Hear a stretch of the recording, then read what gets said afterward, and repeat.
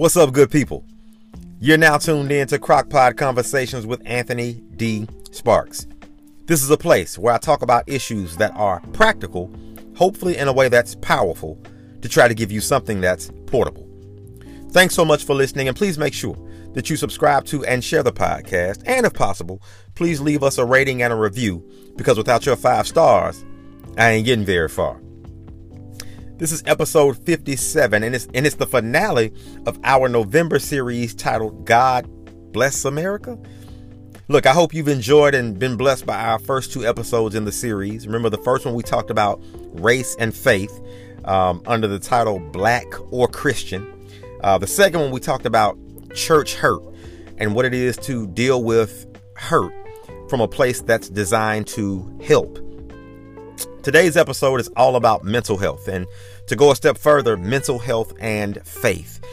Yeah, it's all about how sometimes my faith just doesn't do anything for how I'm feeling, or let me better say it this way, what it is for my feelings to not respond to my faith.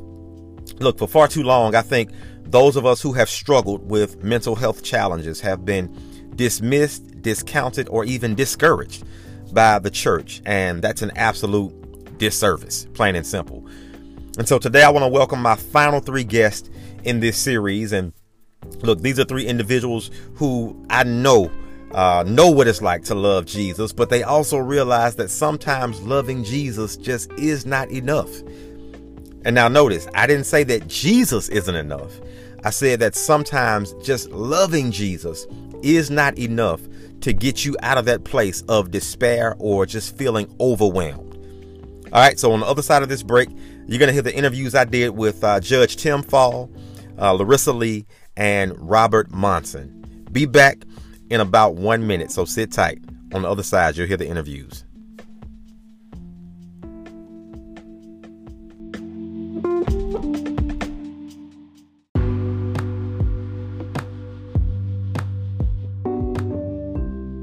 Hey, do you ever have that feeling that you were made for more? Like that feeling that where you are is not where you're supposed to stay because you know you can do better, but for some reason you're stuck. Well, if so, Anthony D. Sparks can help. As a certified life coach, Anthony has coached hundreds of individuals ranging from CEOs to stay-at-home parents, helping them with issues such as finding their purpose, achieving work-life balance, improving their love lives, or just simply becoming better people. If you've ever thought about coaching and been hesitant, or if you've never thought about coaching but know something in your life has to improve, then this message is for you. Go to www.anthonydsparks.com to book a free consultation to see if Anthony can help. It's time for you to live a life of purpose, on purpose.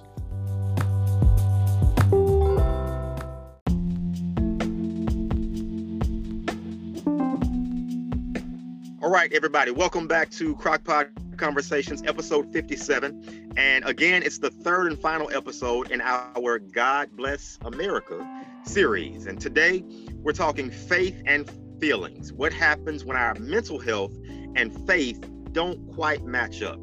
And so for this first segment, I am so excited, so privileged to talk with Judge Tim Fall and Miss Larissa Lee. Welcome to the show, good people. Thank you all so much for being a part of it. Completely my pleasure. Totally honored to be here. Thank you. All good. Thank you all for accepting the invitation, and I really think that that the audience is going to really benefit from this conversation. And so before we jump into it, though, if you don't mind, can you all just kind of briefly give the audience a little background on who you are and what you do? Larissa, if you don't mind, you can go first, and then Tim next. Sure. I am right now on the facilities staff at a church in Castle Rock, Colorado. And before that, I did children's ministry, youth ministry, college ministry, and worship ministry. So I'm trying to collect like one of each card. Wherever the church needs help, that's where I like to be. And so right now that's got me in facilities. And when I'm not there, I'm at home with my kids, trying to do all of that. I have an 11-year-old daughter and a 9-year-old special needs son. Awesome. Thank you so much. All right, Tim. I used to do youth ministry So I know what Larissa's saying about wherever the church needs you to fill in. I did youth ministry for a couple of decades, kind of off and on, because they also pulled me into music ministry. And I was actually the song leader, worship leader for different periods of time. One time it was a full year where I was handling that, and filled the pulpit a few times here and there. When need arose. One time I had to fill the pulpit when I was called at 1 o'clock on a Sunday morning, and the pastor at church said that he was at the hospital and about to go in for gallbladder surgery, and asked if I could cover the next morning. So you just, wherever the Spirit leads, Hey, that's it. Got to plug in. I hear you. So, but my day job is, as you said, I'm a judge, and I usually don't use that title for online stuff, but because we're talking about the mental health issues, and that's a large part of what I've been writing about recently. My memoir came out, and it's about being a judge with a mental health diagnosis in the context of my 2008 re-election campaign. So that's why, I mean, if people want to know what I do, I work at a courthouse and I wear a black muumuu for a living. Yeah, I think it's a little bit more intricate than that, but we'll roll with it. Thank you both for being here. Thank you for, like I said, just being who you are, especially in the online world. Both of you, super refreshing. And so if you're on Twitter, Tim Fall, he's on there. Larissa Lee is on there. Look him up, follow him. I promise you won't be disappointed. All right, let's get into this conversation. So let me just kind of frame it like this to start us off, guys. Look, mental health has gotten a ton of love over the past couple of years. I think people are increasingly acknowledging the importance of being mentally healthy. Now, just a few years ago, though, it was fairly commonplace to be seen as weak, or not as strong in your faith, or whatever you want to call it, if you were found to be dealt with what was called, mental health issues or mental health challenges at the time. Can you talk about a time where maybe you experienced ridicule for struggling with some mental health challenges, and how that kind of affected you? Larissa, if you don't mind, could you kind of speak to that? Yeah, I don't think I was ever given that message specifically, but somewhere along the way, I definitely got that idea. When I met with the pastor of the church that I'm at now, and I was struggling with my faith, and he thought I should get some counseling, and I immediately felt insulted, like he was saying that I was a crazy person, or so it was almost like I was ridiculing myself, that somebody else would look at me and say, oh, she needs mental help. And it took him 3 years of just constant kind of encouragement to convince me to go seek help. Right. And, the first counselor I saw diagnosed me with complex PTSD, and I didn't believe him. I'm like, no, I haven't been to war. That's not, I don't have that kind of trauma. I ended up going to another counselor, got the same diagnosis, and it was just so interesting to me how long it took for me to accept that normal people can also need mental health care, that it's not just for people who've been in war or been through horrific experiences or who are quote unquote crazy. It's a very broad spectrum, and a lot of people really do need that kind of intervention. And by normal people, the normal is in quotations. Absolutely. The majority of people is what I think I was trying to say. No, absolutely. No, I hear you. I think a lot of times that we say that, and but I think it was somebody I was talking to the other day kind of reminded me that all of us, whether you are the most, or whether you feel or you're seen as the most well-adjusted, healthy person on earth, all of us are struggling with some form of mental issue. And that's not a bad thing per se. It's not, that's not a negative. It's just a fact that we're all struggling with something. So yeah, I agree totally with you. Tim, what about you? Experienced a time where maybe you were ridiculed for those mental health challenges that you faced? Well, there was a time I had to hide it in order to avoid ridicule. But just following up on what Larissa and you were saying, that people who don't necessarily know that they've got the mental health issue.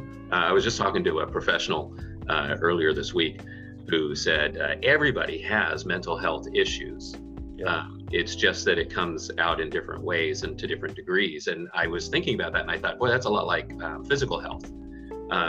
Somebody may say, hey, I'm in tip-top health. I'm 100% healthy, but yet, are they really? I mean, is there a hangnail somewhere? Did they scratch themselves shaving? Did they sprain their wrist? Did they break an arm? Did they have cardiac arrest? I mean, it's all of these things that are just a spectrum.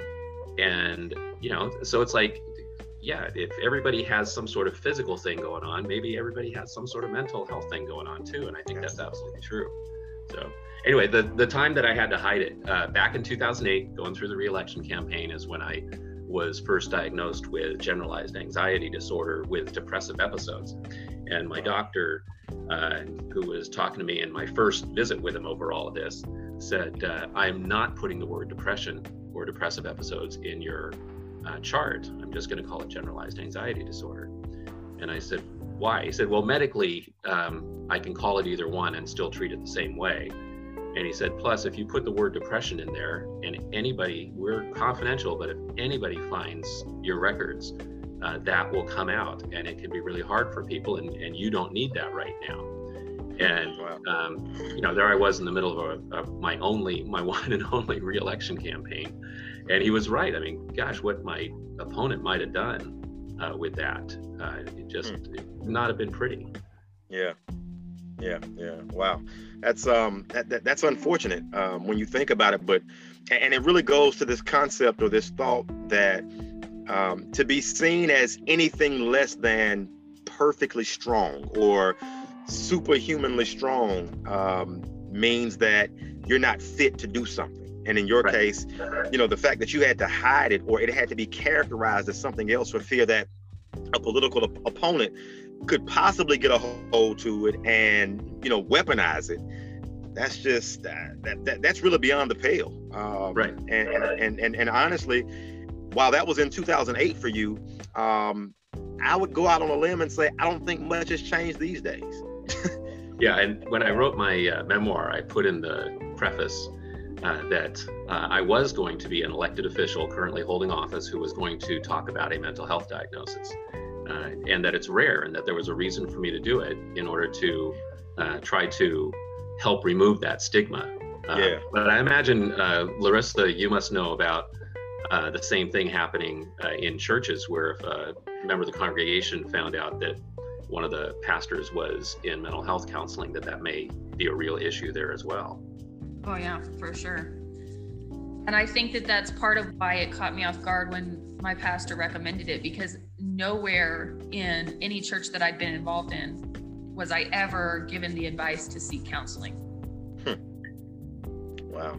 So if I can, Larissa, let's kind of stick right there and use that, because in the church there's a belief that prayer, worship, the quote unquote right amount of faith can fix anything, right? Especially when it comes to things like anxiety, depression, PTSD, things like that. So in terms of that belief that prayer, worship, faith can fix anything, what would you say to those who, number one, believe that, and number two, to those who teach that? What would you say? I think for those who believe that, I would try and encourage them to consider more of a both and approach to mental health and faith.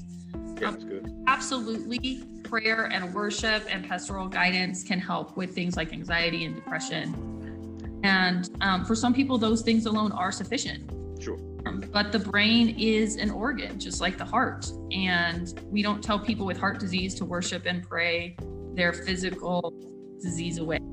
And there's no reason we should treat mental health any differently than physical health. And sometimes the brain has physical things wrong with it that need medication, that need counseling. And that's not because faith isn't working. It's just, let's approach every possible answer.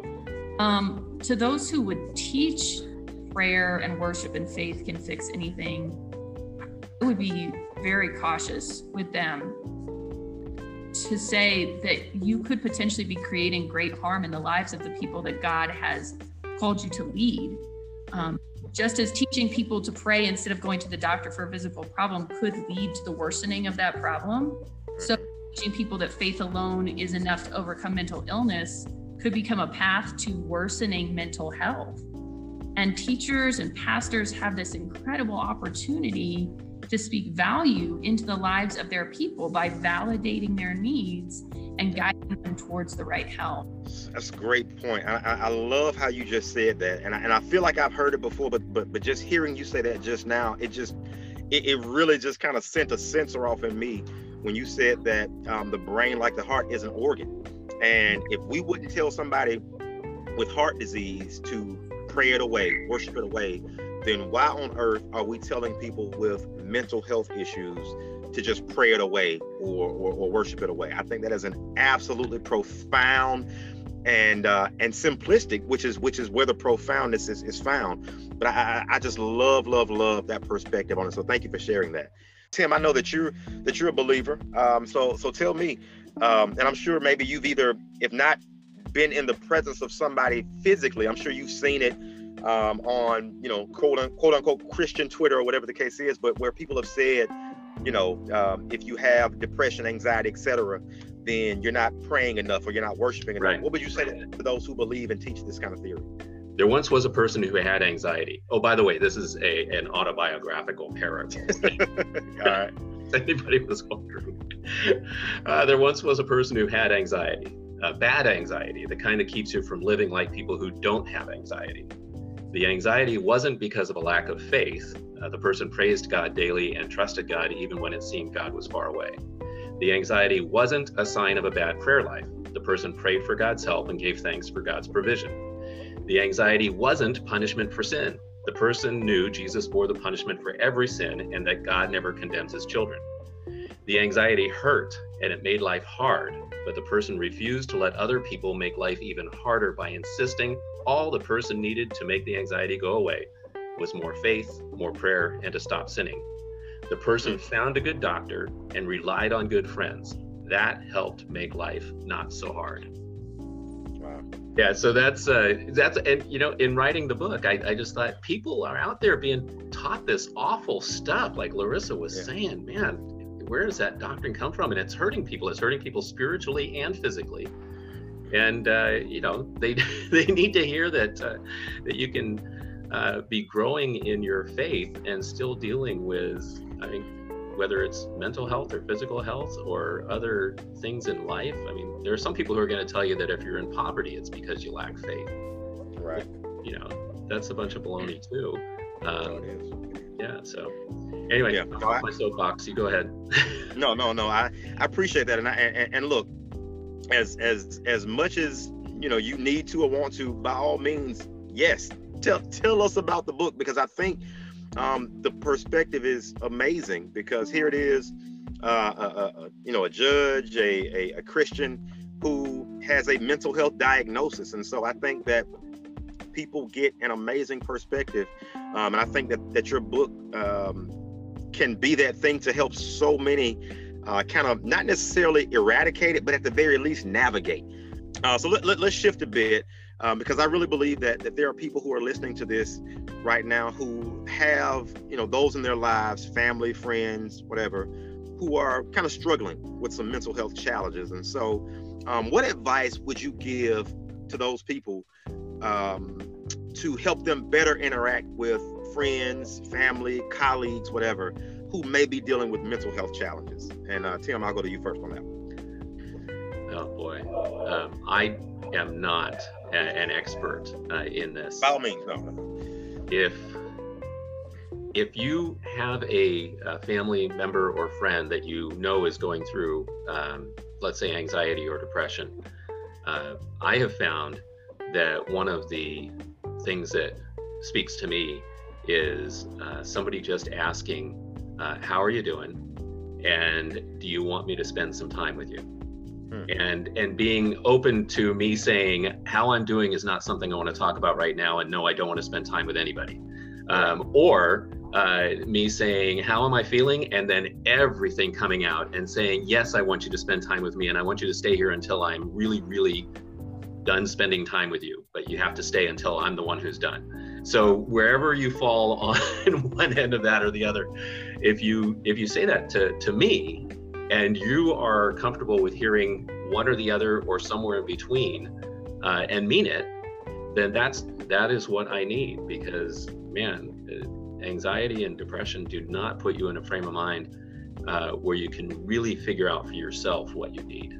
You got to have people who come alongside you. You know, I'm not an expert in how other people respond well to these things. I just know what's worked for me. Right. That's good. What about you, Larissa? I would say that the number one thing that I would encourage people to do is to listen. Each individual with mental health has their own story and their own struggle. And when we listen without assumption, we give space for our friends and our family to tell the truth about their lives. And I would caution against advice, unless you're specifically asked. Just like with medical advice, our opinions can create further damage when we speak things that we may not have a full understanding of. Right. And more than anything, I would say, as often as you can, reaffirm your friendship and your love for that person. Because if somebody has trusted you enough to tell you the truth about themselves, that can be really scary. And abandonment and rejection are common with mental health issues.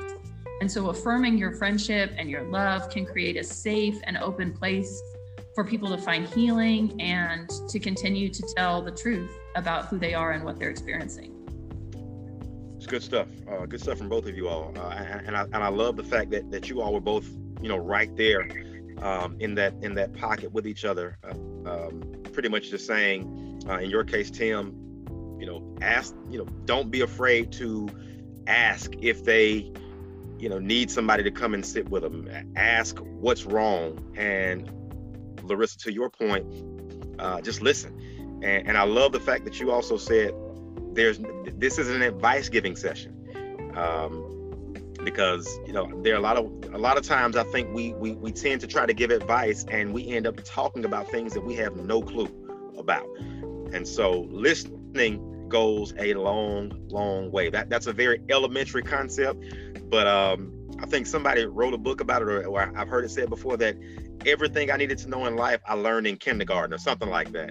And that's one of those kindergarten concepts of just ask people if they're okay, if they need you, if they want you to sit with them, listen to them, etc. And then do that. Just sit, listen, be present. My dad, who is a pastor and also a judge, Tim, but he says all the time, the greatest ministry that anybody can have is the ministry of presence. Just being there. Just being there. Not necessarily, going above and beyond, feeling like you got to do these big, ostentatious things, but just simply being there. And so what you all both just said goes right into that, just the ministry of presence. So that's good stuff. So, of course, knowing that you're not experts, knowing that we're only talking about your experiences and what's worked for you all and what's working for you, let me ask you this. On your journey to becoming mentally healthy, because we know it's a daily process. I don't think, kind of like we alluded to earlier, nobody is 100%, for lack of a better word, cured from mental health challenges. We're going to have them till the day we die. But on your journey to becoming mentally healthy, what can you share with the audience to maybe help those who are trying to find their way to overcome their own challenges? What would you share to kind of help them navigate that space? Larissa? I would say, above all, don't give up. There's a lot of frustrating points along the way. You may have to try and more than one counselor to find one that fits. You may have to try more than one medication to find one that fits. You may have to try more than one church to find a pastor who's supportive of what you need. There's going to be a lot of books with a lot of different perspectives, and you have to just keep trying. It can feel frustrating and isolating, when it doesn't work. But I believe that there is help and hope out there. And if we continue to pursue it, and continue to reach out to the people in your life, then I think that there's a good chance that you'll find something that works. Good stuff. Thank you. Tim, what about you? What would you say to that person struggling? I would say that with Larissa's labeling of all the things that you may be trying, naming those, that's one thing that people need to hear is, oh, so I can do church, I can do doctors, I can do medicine, I can do counseling, I can do friends, I can do meditations, there's lots of ways to go through it. And it's a long haul process. Right. And the other thing I would tell them is, you're not alone, you're not weird. The numbers are for anxiety and depression that 1 in 4 people suffer from anxiety, depression, or both. And so for people who say, well, I don't know anybody who's mentally ill. It's like, well, yeah, you do. There 1 in 4 people. It's you, or it's someone in your family, or it's your friends, or it's the people you work with. That tons of people who have anxiety or depression. 1 in 4. So I would tell the people who are trying to navigate this, you're not alone. There's people around you all the time who also are going through this. And while it's a long haul process, it does get better. There are ways to find yourself thriving, as a matter of fact.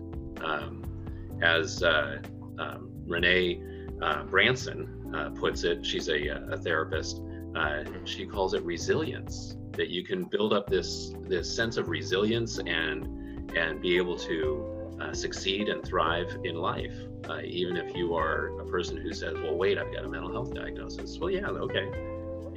Some people have diabetes diagnoses, and some have heart diagnoses, and some are dealing with other issues, but that doesn't mean they're not thriving in life. So this is what we do. That's great. I feel like that's a perfect place to leave this segment on. But to be fair, I just want to kind of open the floor one last time. Any other parting comments or thoughts that you'd like to leave with the listening audience? No pressure at all, but just if there's anything maybe we didn't tackle that you're like, what, I need to say this, or I want to say this and put this out there. Anything that either of you want to jump out there and throw out? You first, Larissa. Or if you want a moment to think, I'll jump in. No, please go ahead. Okay. All right. There is a passage that talks about God being the God of all comfort, who comforts us in our affliction, so that we can also come alongside those that God has put in our lives to comfort them with the comfort God has given us. And that word comfort is the same or related to the same word that's given to the Holy Spirit when Jesus is saying that we will have a counselor, the Paraclete, who will come alongside us. And that coming alongside us, that's what the Paraclete part means. And it's the same word that is given for comfort in that passage. So instead of the God of all comfort, you could think of it as the God of all coming alongsidedness, who comes alongside us in our afflictions, so that we can come alongside others with the alongsidedness that God has given us. That is, we can be present, as you said. We can be with people. We can be the ones who are there with them in that moment, not trying to fix them, as Larissa pointed out. That's not our job, but to be with them, because God comforts us. He is coming alongside us, and we have that ministry that we can then bring into other people's lives. Awesome. I would say the biggest thing that I would love to see going forward is for the church to just normalize mental health care. A couple months ago, our pastor preached a sermon about depression and talked very honestly about different times in his life where he experienced hard things, cancer diagnosis or job loss or whatever it may have been, and how he felt about his faith during those seasons. And somebody have the courage to tell the truth about the ups and downs of their faith from a pastoral perspective was huge and life-giving. And I know it can be scary as a pastor to stand up and honestly talk about your faith when it may not be strong, when it is awesome. But those things give life and permission to the people in your congregation to also tell the truth. And that could radically change the dynamic of how we approach faith and mental health within the church. Thank you for just a refreshing, transparent conversation. Look, I really believe that people are going to be blessed from your perspective and from your insight. So thank you so much for being willing to share your experience and not necessarily your quote unquote expert opinion, but just your perspective as somebody who has been through, is going through, and will continue to go through this life, navigating, overcoming, defeating, living with mental health challenges. And so I just thank you for just the refreshing, again, transparency that you both gave. And I just look forward to whatever you guys are going to do in the future. Just know I'm on the team and I'm supporting you. And I just look forward to it. One more break, y'all, and we'll be right back with Robert Monson for segment 2. Sit tight.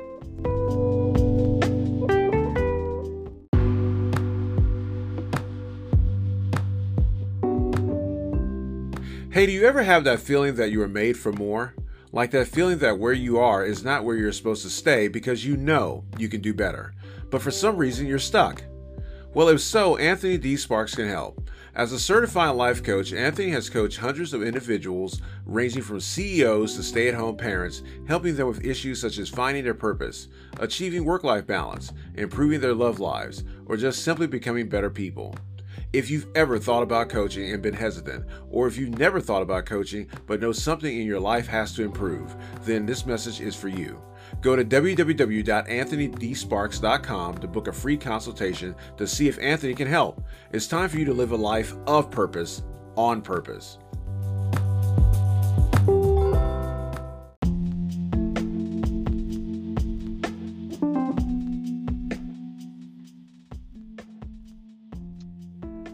All right, y'all, welcome back to episode 56 of the Crockpot Conversations podcast. And again, today, we're talking about how, or faith and feelings, having just a convo on mental health. And so I hope you enjoyed the first segment with my guests, Tim Fall and Larissa Lee. And here in segment 2, I want to bring on a guy who I've been following on social media, on Twitter specifically, for a little while now, and he has been just an absolute bomb, to be honest with you. I just love how he is just authentic. I love just how he is just refreshingly honest and real, and it's all done in a way that I really, really believe glorifies God and uplifts the kingdom. And so, Robert Monson, man, thank you so much for being a guest on the show, brother. Oh, I appreciate it. Thanks. And I enjoy following you as well. So I'm excited to talk. Yeah. Good deal, man. Good deal. I know this is a topic that that I think affects a lot more people than maybe let on, because there's still a bit of taboo surrounding it, but we'll kind of get into that. So just to kind of kick us off, man, if you don't mind, just kind of give the audience a brief intro, just who you are, what you do, that good stuff. Yeah, so my name is Robert Monson, and originally from Chicago, Illinois. and currently I work for an organization called Subculture Inc. And I am in leadership with them, and we remove barriers from Black college students, and we create resources financially, spiritually, for Black college students to succeed at the collegiate level. And so it's amazing. So I help oversee the content division. So I help create articles, blogs, books. We have a publishing portion to what we do. Nice. And help Black students grow in their faith in Christ, but also expand their thought processes and even how to integrate them and thinking about God and thinking about culture, thinking about how to relate to one another, to community, to theology and whatnot. And so I love what we do with Subculture and as an organization, and we give scholarships to these students because one of the barriers that we noticed for students, specifically Black college students, was financial. So it's very hard to talk to students about God when they don't have any money. So, Absolutely. so that's a bit about me. I'm very much about giving food practically to my people. So, yeah. Nice. Well, good stuff, man. I again just thank you for who you are and what you do. Of course, professionally in that space with Subculture, and also just in the content that you put out for us to consume, man, in these various spaces. So thanks for that. No, I appreciate it.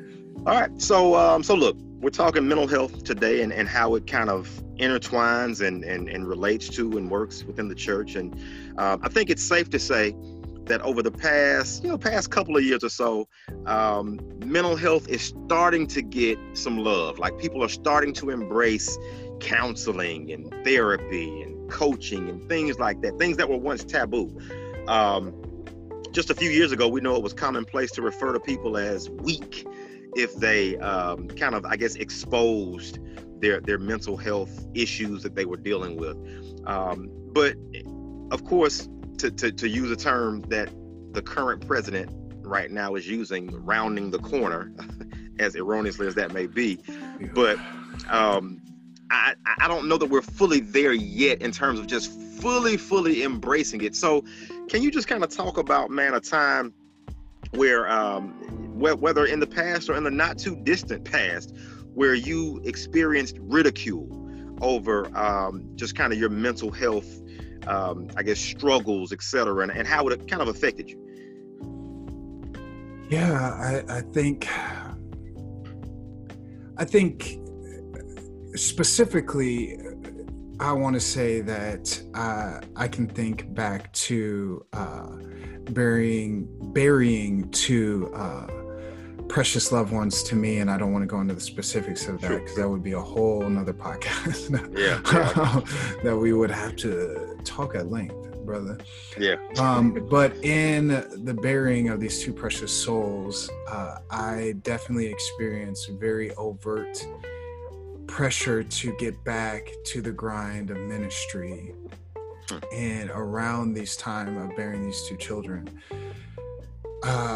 there were other ministers around me who had children die, and I remember someone saying, hey, this other leader had a child die and they're back preaching, I don't understand why you're still struggling. And that was one person's critique, but that was very much a sentiment that was echoed in overt and very, subversive ways and very subtle ways. And so that was a specific time, but also I would say struggling with, I struggle with anxiety and depression, and I have for most of my life. Okay. Especially anxiety, because of the nature of which I've grown up. And I would say within the context of the church, ridicule might be a strong word for it, to the specifics of your question. But I would definitely say there is a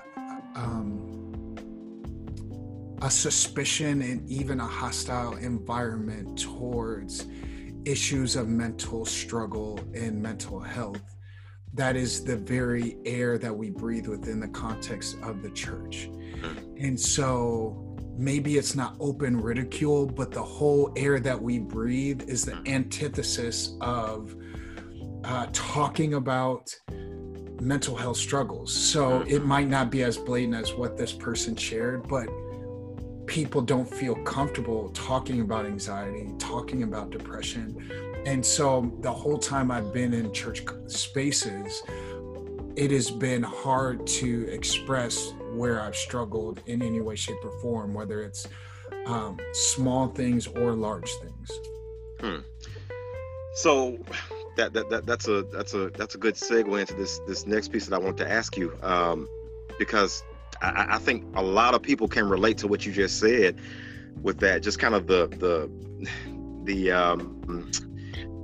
underlying kind of the suggestion, like maybe that person didn't just outright say, you know, you need to get it together, or they didn't just come out and blast you per se, but it was just kind of, it was those little subtle questions that are really more so accusations or very pointed comments to make you feel as if you're inadequate or not doing something right because you're not handling your issue like somebody else similarly situated would. So with that said, there's this belief, I think, prayer, worship, faith, those things can fix anything, especially when it comes to things like anxiety, depression, etc. Matter of fact, I've heard it said in so many different ways. And one that's just blatant that I've heard before is that when people say stuff like, you don't need a therapist, you need Jesus, something like that. So my question to you would be, what would you say to those people who, one, believe something like that, and then two, actually teach something like that? My God. How much time do we have on this podcast? No, I cut the cameras. No, I would say, what would be the purpose of the disciples' work then? What would be the purpose of anointing the disciples? What would be the purpose of Jesus walking around if there wasn't human cooperation needed?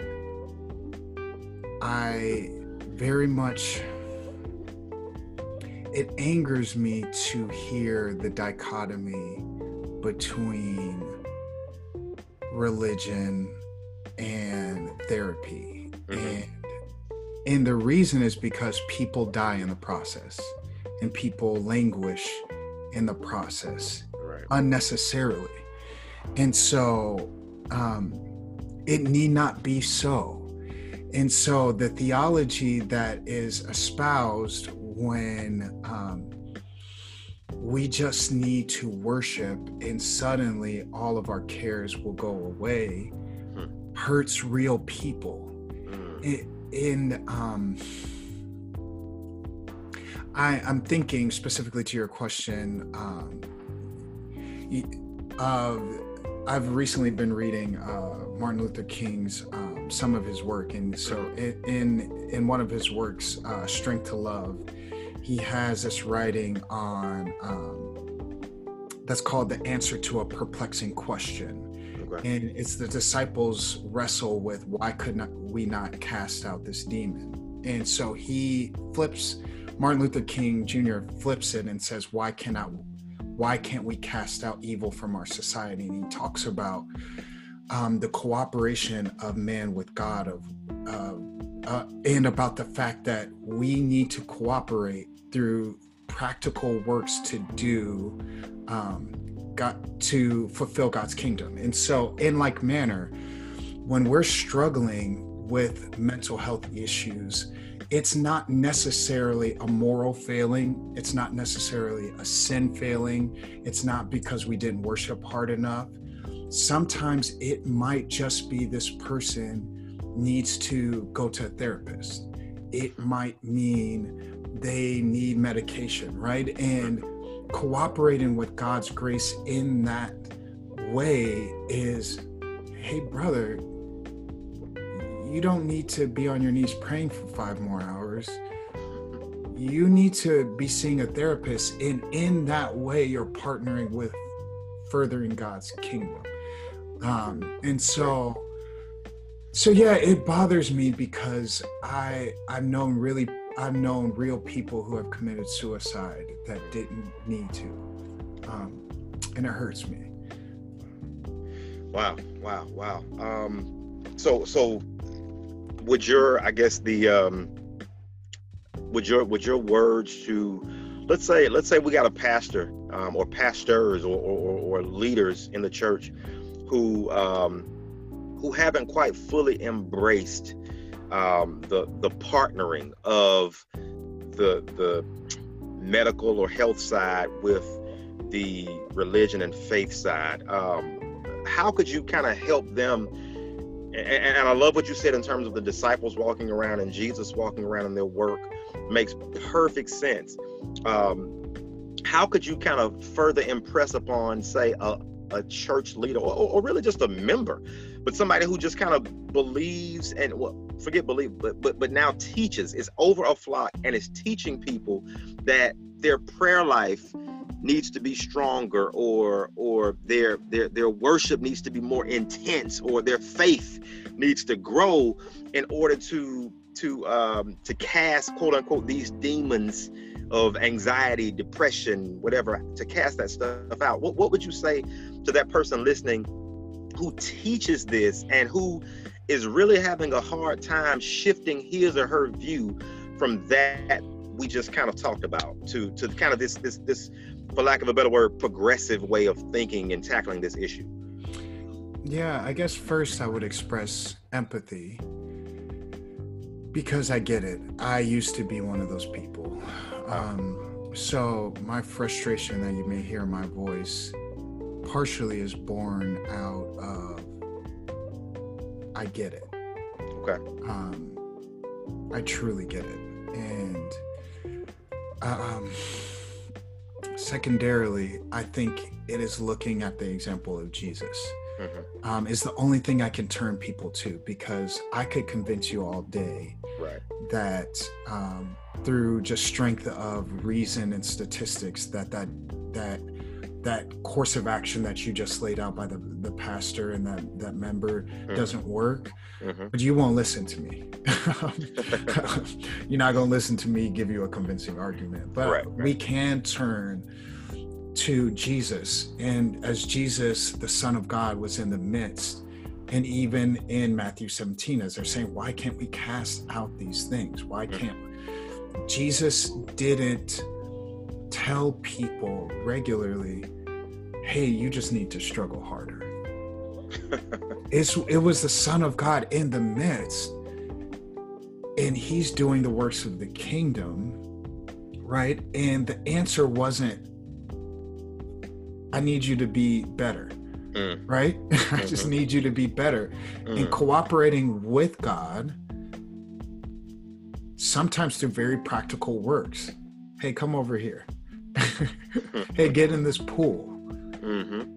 Hey, let me spit in your face. Yeah, right. Let me spit up in your face, and you'll be healed, right? So there's all these different methods that God employed through this multi-faceted approach to healing. Yeah.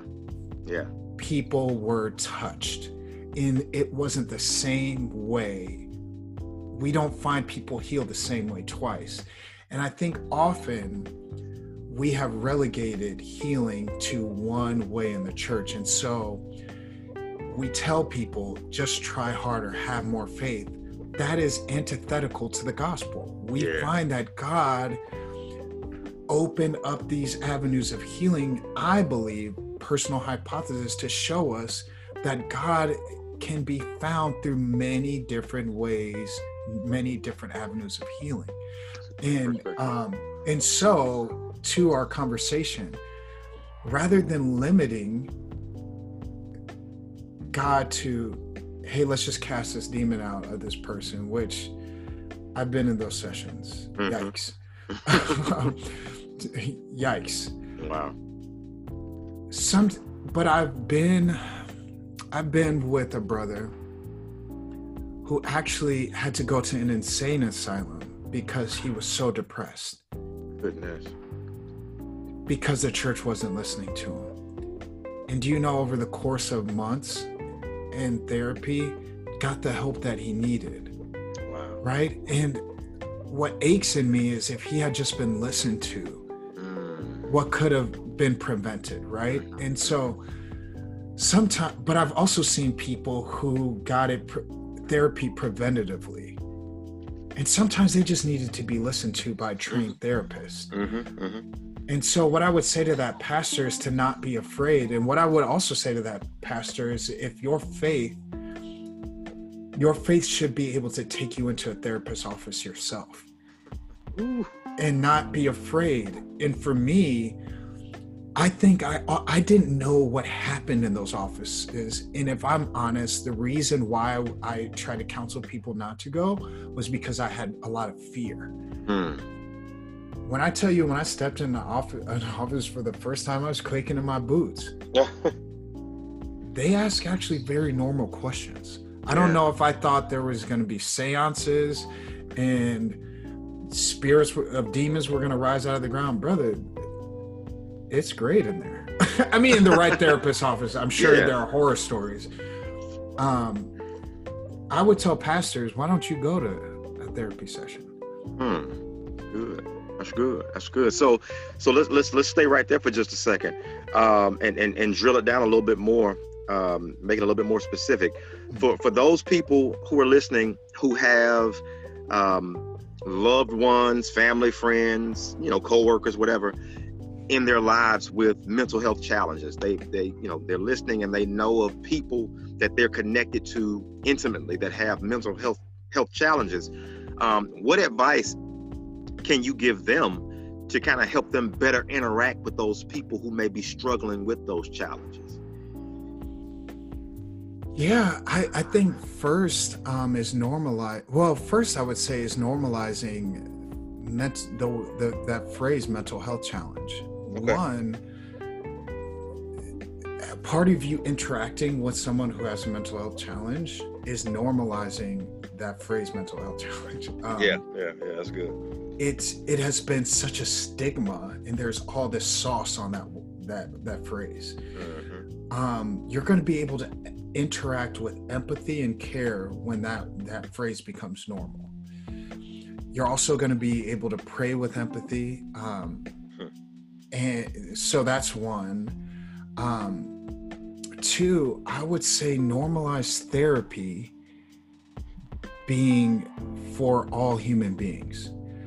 I'm a very big proponent of therapy now, if you can't tell. I believe every human being on this planet can benefit from therapy. That's good. And I don't think you have to have a challenge to go there. I think if you're walking around on this planet, and let me flip it. I think if you're walking around on planet Earth, you have some kind of challenge. I would agree with that. I think especially 2020. Are you walking around in 2020 and you don't have a mental health challenge, sir? How? Yeah. I mean, just how? And so then it becomes normal, and that can be part of our spiritual life. And it's part of the biblical testimony that we have too. The Psalms lays before us this whole range of emotions, ranging from depression to anxiety to sheer anger and rage. And so to your question, how do we interact with someone dealing with these things? I think we normalize it. We ask, the third thing that I would say is we begin to ask questions of inquiry. And we ask, what are you experiencing right now? Some of the best friends and loved ones I have in my life, they don't shy away from me when I am having a difficult moment, or I'm experiencing anxiety. They actually drill down, they center down with me. They say, what are you experiencing? And two, how can I help you? Those two questions mean the world to me. Yeah. And when I don't answer, because for me, I'm prone to shut down when I'm experiencing difficult times, and I'll actually shut out the world. When I'm feeling anxious or depressed, my friends actually come after me. So they just start sending me stuff. Like I have a friend, they'll just start sending me Amazon gifts, which hurts me because when I'm depressed, I become very antisocial and I'll shut down. So I'll just start seeing gifts in the mail. And which means a lot to me because they're trying to break through to reach me. Right.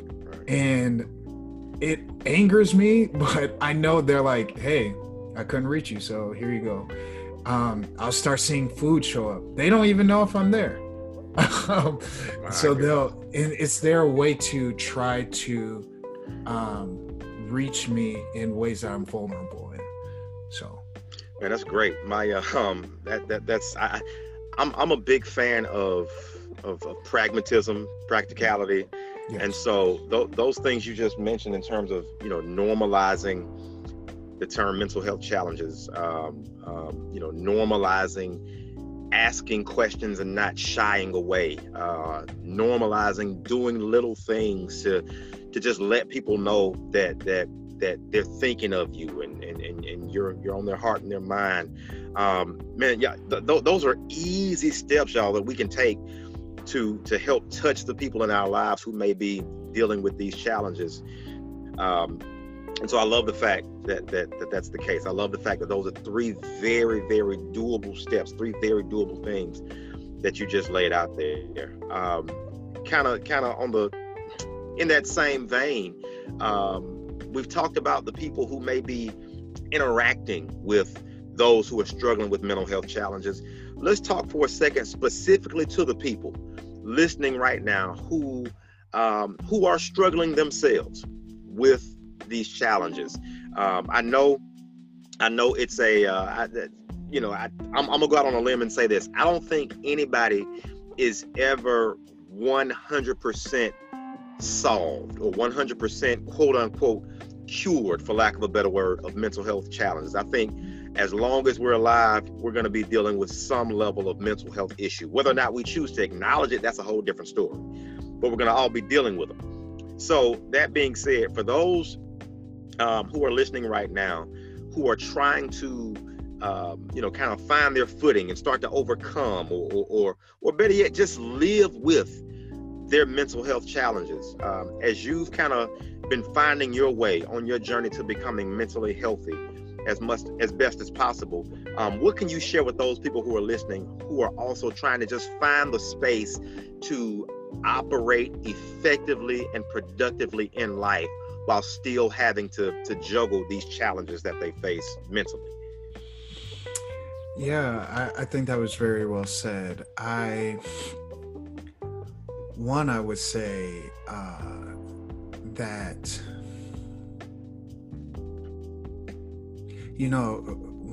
they're struggling with our mental health.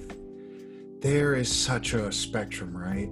That it's hard to speak to it all, because we can struggle with everything from rejection, which that can be classified in this arena, right? Like how we deal with rejection, those who are prone to feelings of rejection, those who feel loneliness in the core of their being, those who are severely depressed, those who are bipolar, right? And everything in between, right? So it's hard. So someone might say, I am low on that spectrum, but I still struggle too. It hurts me, it afflicts me.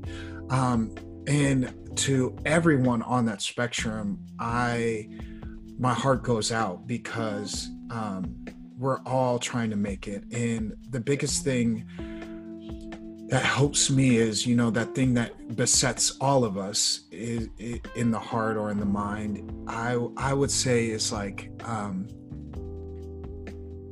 it's a simple phrase that I say to myself, and it sounds silly, but I'll say to myself regularly, I'm trying my best. And in the times where I am struggling, I'm at the climax of struggling, I will say it to myself in the mirror. Usually some tears come after that, because that's not what I feel like. But I know I'm trying, and maybe to the outside world, they would not classify it as that, and maybe externally people would say, oh, Robert seems fine.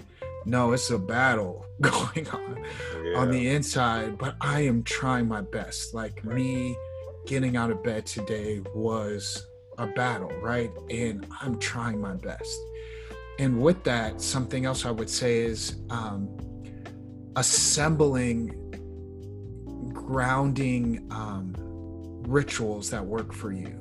I have a few rituals that I've amassed over the years that are my go-to things that they don't fix me, but they are tools in the tool belt that I cling to that help me feel like a human being. And so some of those for me, just to be transparent, are I have to get outside, and I'm a runner. And it takes everything to run when I'm feeling anxious. I don't feel like running when I feel anxious or depressed. But if I can put on my shoes, and even if I can just get out of the door, that's a win. Yeah. And that's a grounding technique for me. And like, you might see me crying running down the street. And that's probably not comforting for everyone to see a 6'1" black man crying down the street. But I know it's like, I'm doing this. Like, this is something for me. I'm in the sunlight, and I feel very present in my body when I do that.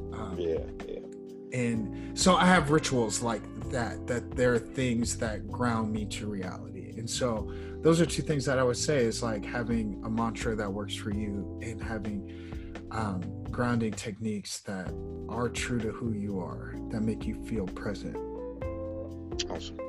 And once again, very, very practical steps, practical advice, things that literally anybody can use to help just kind of navigate these the challenges that come with having mental health struggles, issues, etc.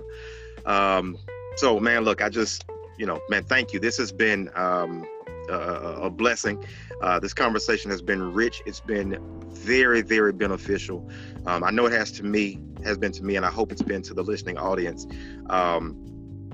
I don't want to rush you off without, if you said a whole lot already. And so if there's anything else, man, that you maybe want to leave with the audience, feel free to now. If you feel like you've said all that you have to say, we can leave it at that. I mean, because it's been good, man. You've given some great stuff that we can chew on. So I'll just kind of open the floor one more time for you. If there are any parting comments you want to leave with the audience.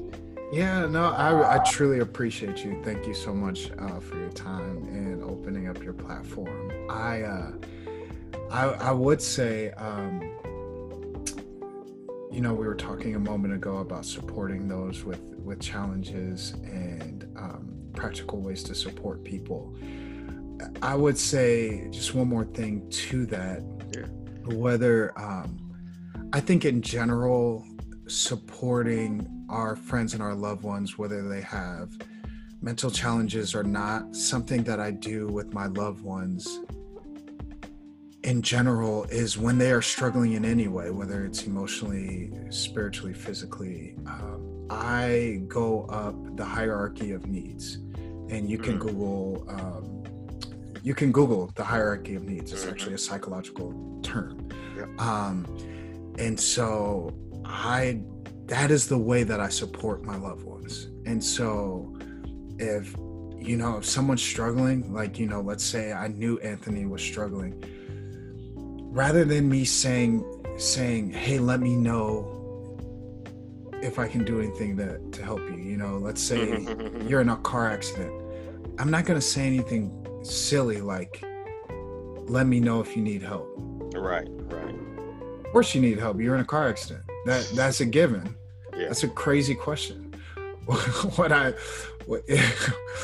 am going to say is, hey, brother, I'm going to help you. If you have any ideas, you can let me know, but I'm going to start helping.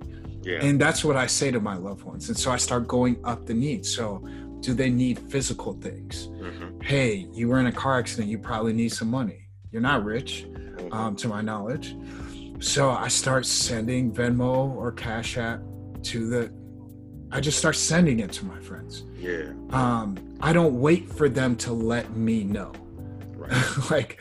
I already know there are needs, and I'm proactive about those things. Yeah. So if I know Anthony's depressed, I'm not gonna wait hey, let me know how depressed you are. No, I'm just going to try to minister to his felt needs. That's good. And so I think if we loved one another in that way, community, especially in the arena of mental health, would be a lot more supportive, especially in the midst of the church. So yeah, just wanted to put that out there. Great point again, man. And I'm gonna leave it right there. I think because that was profound in and of itself. Once again, there is I just believe that there is strength in simplicity, and just with the things that you've laid out, you've made that even more evident, man. So, Robert, thank you for an awesome segment, man. Thank you for everything you shared, for opening up to us. And look, y'all, if you want to follow him and get just some more of his gems and just the refreshing transparency and honesty with which he just addresses not just this topic but so many others, you can follow him on Twitter. His handle is simply just at Robert J. Monson, MONSON. You can follow him there, and I'm sure you'll be blessed as a result. Robert, thanks again, man. Look forward to chopping it up with you sometime soon. Hey, man. Thank you, brother.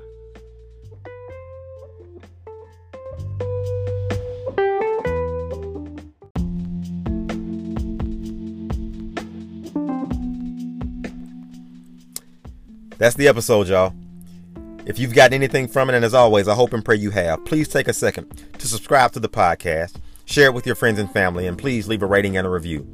Man, look, I hope this series has been a blessing to you. We've talked some tough issues. We've hit on some things that have plagued so many for so long. And I hope that we've shown you in these series of interviews and episodes that if you've ever been conflicted with your race and your faith, if you've had trouble getting over your church hurt, or if you've somehow felt faithless because your feelings are just all over the map, I hope you now know that you're not alone.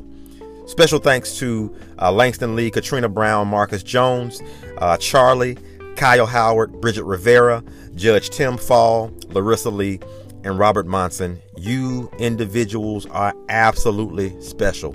Thank you for making this month's series what I hope was an absolute balm to so many souls. Thank you for your honesty. Thank you for your in-depthness, and just thank you for bearing your soul in an effort to be a blessing to as many as possible. Look, y'all, I'll be back in a couple weeks with the final podcast episode of 2020. So until then, thanks so much for rocking with me. I'm looking forward to the next time, and I hope you are too. I'm out.